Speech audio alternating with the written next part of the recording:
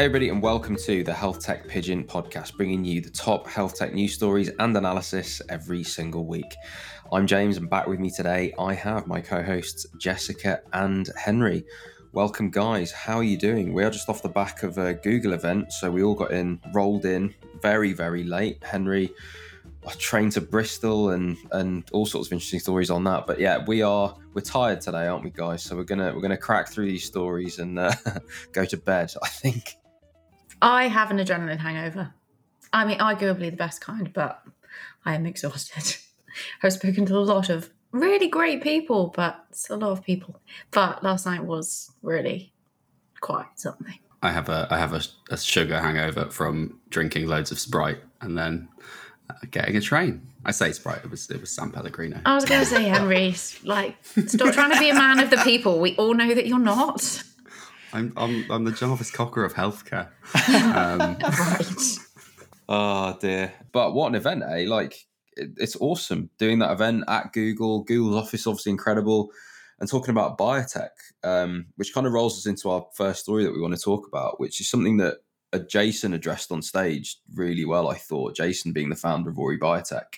And we talked about this shift in the biotech space from traditional biotech, which I kind of described as, when I think about biotech, I think about new medicines, biologics, what I suppose in the industry called single assets. So this process where you end up with a drug, a thing, and a business built around that.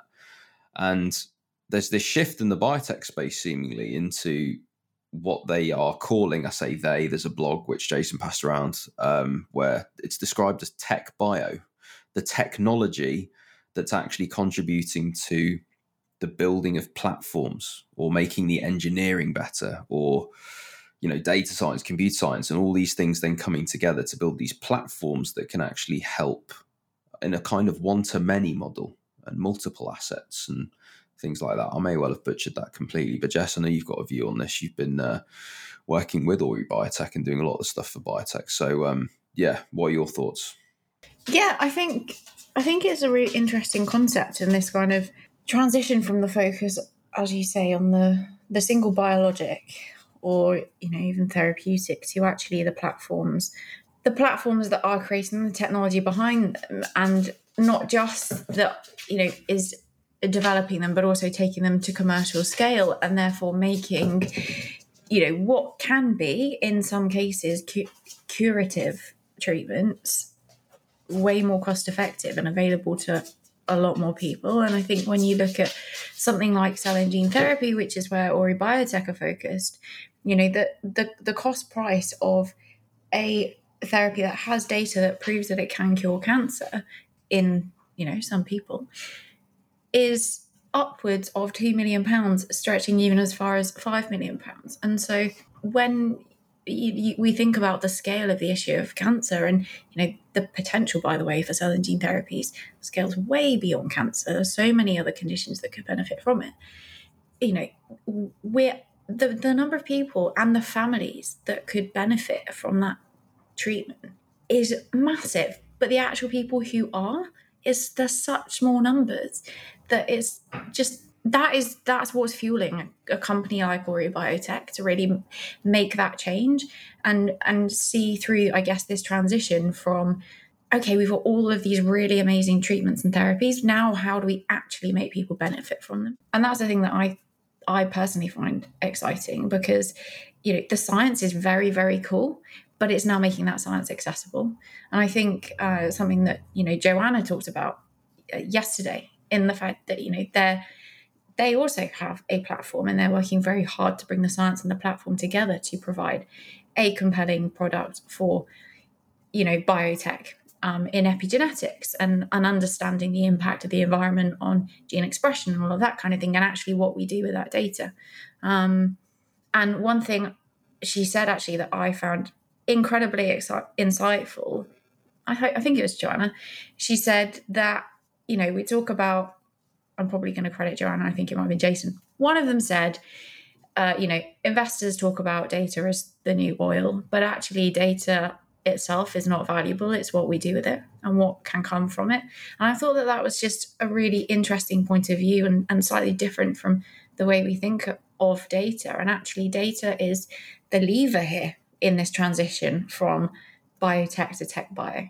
It's taking all the data that we previously had that's perhaps existed in paper notebooks and paper files and making that useful and actually creating impact with it so that patients and people, first and foremost, are benefiting and living longer, healthier lives. I think that is so exciting. Awesome. Yeah, last night it was really key point of discussion. Really enjoyed it. I think there's a great blog on this, which is in Healthtech Pigeon this week. Click on it, read all about how we are possibly in a second iteration of biotech to becoming now tech bio. On to story number 2, Healthtech's biggest seeds. Henry, you love putting these in, Healthtech's biggest seeds. You've got this, I was going to say, it's not an inferiority complex, is it, against Fintech, but you enjoy beating them. I don't know, you tell me, but our friends Psyomics are in there. There's another one in there for Healthtech. So we're doing all right at seed level. I think, again, there's this narrative, isn't there? We talked about last night, this Y Combinator announcement, investor market of doom. People are still raising seed. It's still happening. Whether this was done before or not, I don't know. But, friends at Psyomics and others are announcing raises. Talk to me. Healthtech's biggest seeds. It's 100% a massive inferiority complex. Every month, Fintech beats Healthtech. And the last couple of months, I think this is 2 in a row, maybe 3 out of the last 6 or 7, we're sort of getting there. And obviously, it makes sense that Fintech gets the most money, right? Like, it just does. But to get 180 million euros of investment, seed funding investment, or like seed and A funding in June, which is like 41 million euros more than Fintech got last month, is great. Like, I remember the first time that Healthtech was the top rated tech to get seed funding, I celebrated by sending mean tweets to Monzo and Payment Sense.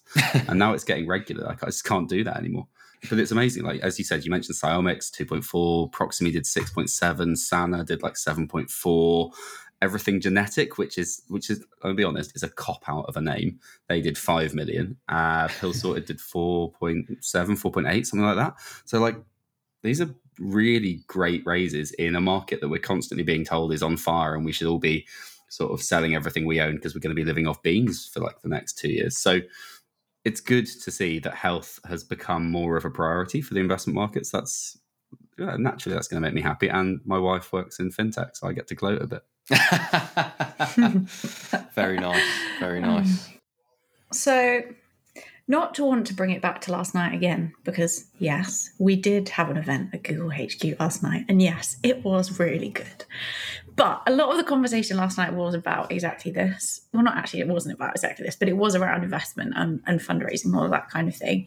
And I think, part of the beauty actually of that event is that it is Chatham House rules, though we're now repeating everything I said in the room. Sorry, everyone, breaking those rules. But, it is very honest, and people do share their very truthful, their truthful opinions on things. And, Jason painted quite a stark picture of what fundraising is like right now, and also the considerations that founders need to have, not just if they're raising, but also if they're thinking about raising at any point in the future. And I think, it's interesting to see how, I guess, the contrast with the data like this that's showing us that money is coming through, but also how founders and startups and health tech companies are feeling. And I guess in part that is down to, the way it's perhaps being talked about, and obviously Y Combinator and, the narrative that they've shared. But I also do wonder whether there's something about the fact that, what we're catching now in terms of those raises is sort of the tail end that was leading into this downturn. So I'm interested to see what perhaps the next 6 months looks like, because I think that will be when we start to see the full impact. But interestingly, Tina Tan, editor of First Word MedTech, she published an article, I think this morning or yesterday, that showed that for the first half of 2022, deal flow was up year on year, so from last year, but the total dollars invested was down. So it's interesting that, maybe that's a trend that we're going to see more of, where more, we're not actually going to see a lower number of raises. It's just that the value of them is going to be lower. So perhaps they're shorter term raises that we'll see to kind of get people, when I say people, organizations, companies, through this bit and support their growth during this downturn. And then, perhaps when we come out the other side, things will look quite different. But what she also said was that it seems like investors have kind of tempered down the trends that we were seeing, where it was as if we were kind of just putting a lot of money out there, but making more considered transactions and looking at what, and I thought this was a really interesting phrase, taking more modest and realistic valuations. And so I wonder what that says about, valuations of not these companies necessarily, but just, where we had this real boom of investment and this, real great period of time. What she's saying there about valuations of companies, and, we've seen several companies going to IPO and that kind of thing on certain valuations. But I'm just interested. What do you think about that? One thing that I've heard a little bit is the phrase necessary correction. And I think that probably relates to what you've just said about valuations, perhaps volume of deals, perhaps amount raised, perhaps, because I think that's all an equation. And when you reduce the amount of money available, something's got to drop, whether it's the amount you put in them, whether it's the volume that you do, but one of those things has got to go, if not both. And so I have heard that, okay, the market's been a bit frothy and a lot of people have been getting money. Health has been popular. People that don't know healthcare and health tech have been investing in healthcare and health tech. So perhaps the right companies have not been getting money and the wrong ones have. I've heard a lot of that. I've heard a lot from people involved in regulation that people are getting investment that are never going to be able to sell their product. And how has that got through due diligence? And so tighten the purse strings and perhaps more questions do start to get asked, and perhaps the volume of deals gets lower, perhaps so much lower that the number could be higher. I don't know. So yeah, I think it's a fair analysis. And I think the phrase necessary correction is being thrown around. I'm not sure what my view is. I don't think I know enough about it, having not been sat on that investor side of the table in any great volume. So it'll be interesting to see it play out. I do think the raises that we're seeing now are probably the result of fundraising done before these announcements were made. And I think we might just be catching the tail end of a normal volume of raises. The next 6 months will be interesting to see what that volume is. And I think, to Henry's inferiority complex in fintech, looking at how we're doing in compared to other sectors will remain interesting. And so, keep putting it in, Henry, is what I'd say. Right, the third story this week. Blood tests, that is reported by Sifted, by the way. Blood test startup Aware raises $15 million seed round. Seed round, $15 million seed round. Wow, that is a heck of a number. So they have emerged from stealth, and what a phrase that is, with $15 million of seed financing in the coffers, reading directly from Sifted here, as it looks to roll out its private beta to patients in Germany. So what do? Well, there might be a few unwelcome reminders here for people that have watched any of the recent programs on a certain health tech or biotech company, but they are hoping to be a one-stop shop for patients to get a detailed snapshot of their current health condition put together by analysing a sample of blood drawn at a lab. They can get their results within an app in 24 hours and then retest every 3 to 6 months as part of a subscription to nip diseases and chronic illness in the bud and normalize regular testing. So is it in a nice box that sits on the shelf? I don't know. But what did catch my eye was the size of this seed raise. When you see someone raising seed funding of 15 million, my question is always, what is the quality of the founders? Who on earth is investing? And I must admit, I mean, the list of who's investing does look a bit like a who's who of previously exited unicorns. So it seems like a really interesting story. Jess, any thoughts? Well, firstly, for any listeners who would like to know what James was talking about there, I direct you to issue number 92 of Healthtech Pigeon, Elizabeth Holmes Under the Hammer. But I think that it seems like at-home diagnostic testing is getting quite a lot of interest at the moment. And I guess from my perspective, perhaps it's following this trend of people being more willing to invest in their care. Or not necessarily in their care, but in their health. So I definitely see a place for it. I think, the all-important question is, what is the efficacy? What is the accuracy? How reliable is it? And also, what are people going to be able to do with that data? And I think that for me is a really big question, actually. What are people going to be able to do with this information? And I think it might have been something we spoke about previously with another company that are doing some other kind of diagnostic testing. I forget. But, having that information is one thing. But as someone who may not, who isn't a clinician, and you're likely to be pretty well, I guess, informed in health and your own health, but there could be some quite frightening information in there. And I wonder how, I think there's a responsibility for these kinds of companies to make sure that there are safeguards and support in place to help people and counsel people through those results, to make sure that they are fully understood, so that if there is something serious, it can be dealt with without scaremongering, and to also, I guess, myth bust if something may appear to be serious, but actually, it's relatively normal. But you might not know that as, a lay person, a non-clinical person. So I do think it's quite interesting. And you look at, Thriver, there's lots of fertility testing available. That's, I don't know if it's one drop, but it seems to be pretty straightforward to do and increasingly common.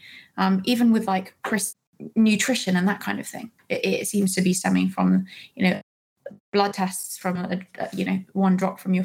I think, from that side of things, perhaps it's actually going to be interesting to see the other kinds of companies that they collaborate with, because I'm sure that this technology is not just useful in, a direct to consumer capacity, but actually there are so many other innovations that could use this data, and it solves a problem for them without having to create the technology to do it themselves. Yeah, and actually, you look at who else invested in it. A founder of a teleclinic as well has invested, as well as a few other pretty impressive angels too. This article was written by Kai Nicole Schwartz at Sifted, and this is someone who we need to get onto this podcast, and I'd quite be open to him being a regular guest on here, actually, because he writes really good articles on this stuff. And Sifted, I really like how Sifted at the end of their articles do the Sifted take. So Kai's written here a few things, and I encourage you to have a read of this for everyone listening, just to know what Kai and the Sifted team actually think of this. But he raised a couple of things which have been touched on, the regulatory barriers which are going to need to come across now, or they need to get across now, but also obviously they're releasing in Germany, so approval onto DiGA, and that bearing fruit for Crowners Health and others. Is Aware going to go down the same route and actually get scale that way? These all become very interesting questions. And so, yeah, definitely encourage you all to have a read of this article in Sifted. On to story number 4.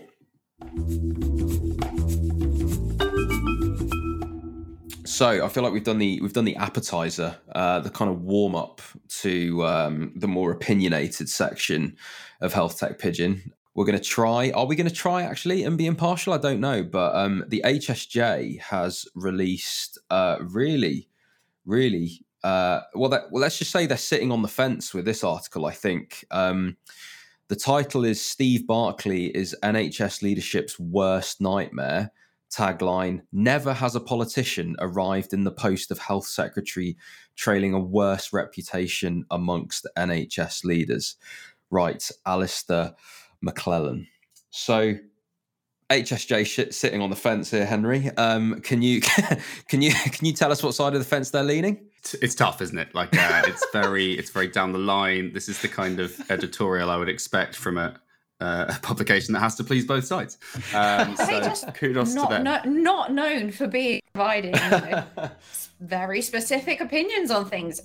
Not least some interesting / very good headlines. Yeah, I was a bit shocked, pleasantly shocked, like finding a £5 in an old winter jacket when you go to put it on again. Like, oh, that's nice.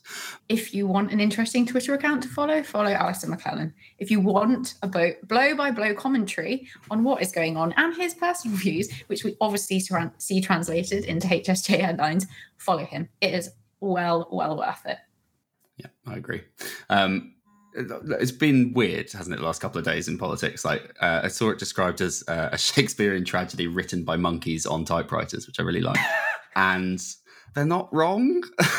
that's how much can I say? But then they're not wrong. That's the thing. If you look at his voting record, and anyone can access their voting record, and they work for you.co.uk, whatever it is. If you look at that, they've got a point. For them to go in that hard, I know it's an editorial and that gives them a bit more kind of freedom, but for them to go in that hard is unusual. So if you look at what they've kind of based this on, let's ignore the voting record, ignore the politicians' voting record, that doesn't matter. But if you look at what they've based it on, it was his time at the Treasury, which he was at the Treasury till September 2021. And he is alleged, according to HSJ's senior sources, to cover my own back, lest Alistair McClellan come for me. He alleged that the NHS was a bottomless pit, resistant to change and unaccountable. Now, that's not wrong. Like, the NHS is, I think it is accountable, but there is a lot of money that goes into it, and it's a little bit of a black box. So there are elements of that are true. But the way that he approaches value for money, again, according to the Health Service Journal, is to sort of put the blockers on things that really need to be pushed through. So the Spectator, which they linked to in this article, was talking about how he decided that the vaccines weren't necessarily good value for money, which hindsight is 2020, but is obviously just what? Like, of course, a vaccine for a virus that shut down the world's economy that's been proven to work. Of course, that's good value for money. Like, in what? Right. So that, and then Simon Stevens was like, oh, I'm going to do it anyway, because clearly you have all the scientific nous of one of the aforementioned monkeys. So that worries me, right? And a lot. I'm not going to lie. And then the other bit that they talked about was, they talked a little bit about getting Sir David Nicholson out of office after the mid-staffs inquiry, which I personally think is an MP's role in that kind of scandal, like mid-staffs. So let's put that to one side. That's what they should be doing in this space. The big fun, though, is staff raises, right? So the Treasury have already said that there's going to be no more money for raises in the NHS. We all know there's been a pay freeze. We all know that a lot of NHS staff are hugely underpaid. So we all know that they're underpaid. And the pay review boards are going to come back in the next couple of weeks with expectations of raises. And he's just going to say no. Like, he's just going to say no. And that's going to lead to people leaving the service. That's going to fuel an even bigger if you can get an even bigger workforce crisis. Like, we're pretty much at broken points now. I would not be shocked if there's strikes. Like, look at what happened to junior doctors, and I feel like it's why would you not? On that scale. Why would you not strike at this point? Like, they deserve a pay rise. It's like 2 years of pandemic. COVID rates are up again. Hospitalization rates are up again. Deaths are up again. And it's just been one constant kick after another. And you've now got someone in place who will not do, based on his previous behavior, which is not always a good judge of future kind of behavior, but he will not do the right thing, quote unquote, the right thing. That, if I was working in the NHS, would worry me. And so for the HSJ to say it's the NHS's worst nightmare, fair enough. Let's just say it remains to be seen, and that the HSJ has got a very strong opinion on what we're about to see. I think it's important for all of us when we are talking about potential strikes and the negatives that might come of this. Let's just keep patience at the back of at the front of our minds. I just hope they do too with the decisions they're about to make. I really do. But remains to be seen. On to the next story.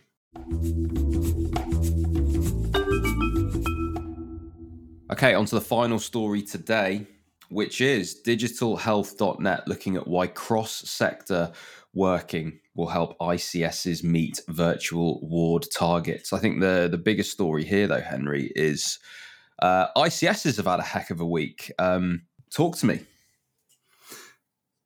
Have they, though? Have they? ICS has sort of flopped into existence last week. Just like we all knew it was coming, right? Like it's been 7 years since STPs, like Sustainability and Transformation Partnerships, arrived, became a thing. Everyone was quite excited. I was quite excited because I don't have any hobbies. And then you had like the various waves of ICSs, like Wave 1, ICS Innovators, blah, blah, blah. But none of them were ever purchasing bodies. So they were just this good idea with a chairman, which seemed like a pretty cushy job, chairman or woman.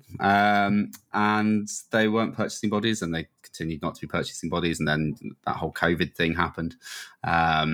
And now they are purchasing bodies, or they sort of are, and they definitely will be in 12 months' time, but they pretty much are now. And it's just been such a damp squib. Like, this should be so important. If the focuses are on preventative health and community healthcare, then the only way to do that is with the involvement of every single stakeholder. So the council, all of your primary care organisations, your secondary care organisations, CICs, anyone who has a stake in that, which is what ICSs are meant to be. This should be revolutionary, but we've managed to create such a sense of meh around it that actually no one's that interested. And when we're talking about virtual wards as well, which again sort of raises the issues of like, is it just a buzzword, blah, blah, blah. ICS virtual wards are such a good idea because you've just got data feeds going from patients who are at home into everywhere that needs them. Their GP, the team in the trust who are looking after them, a CIC that might specialise in rehab for the elderly who've had hip replacements or something. All of that data gets shared, and that's so important. And yet everyone's just going, yeah, ICSs are here, but I'm very tired at the moment. And Steve Barclay's the new minister. So I would love for people to get excited about this because then I'd have some friends. But also I think it's really, really interesting and exciting. And the potential for ICSs is huge. What far surpasses, with no disrespect to CCGs, the potential for CCGs, but there's no oomph behind it. There's money behind it as well, which is weird because where there is money, you'll often find the private companies providing the oomph.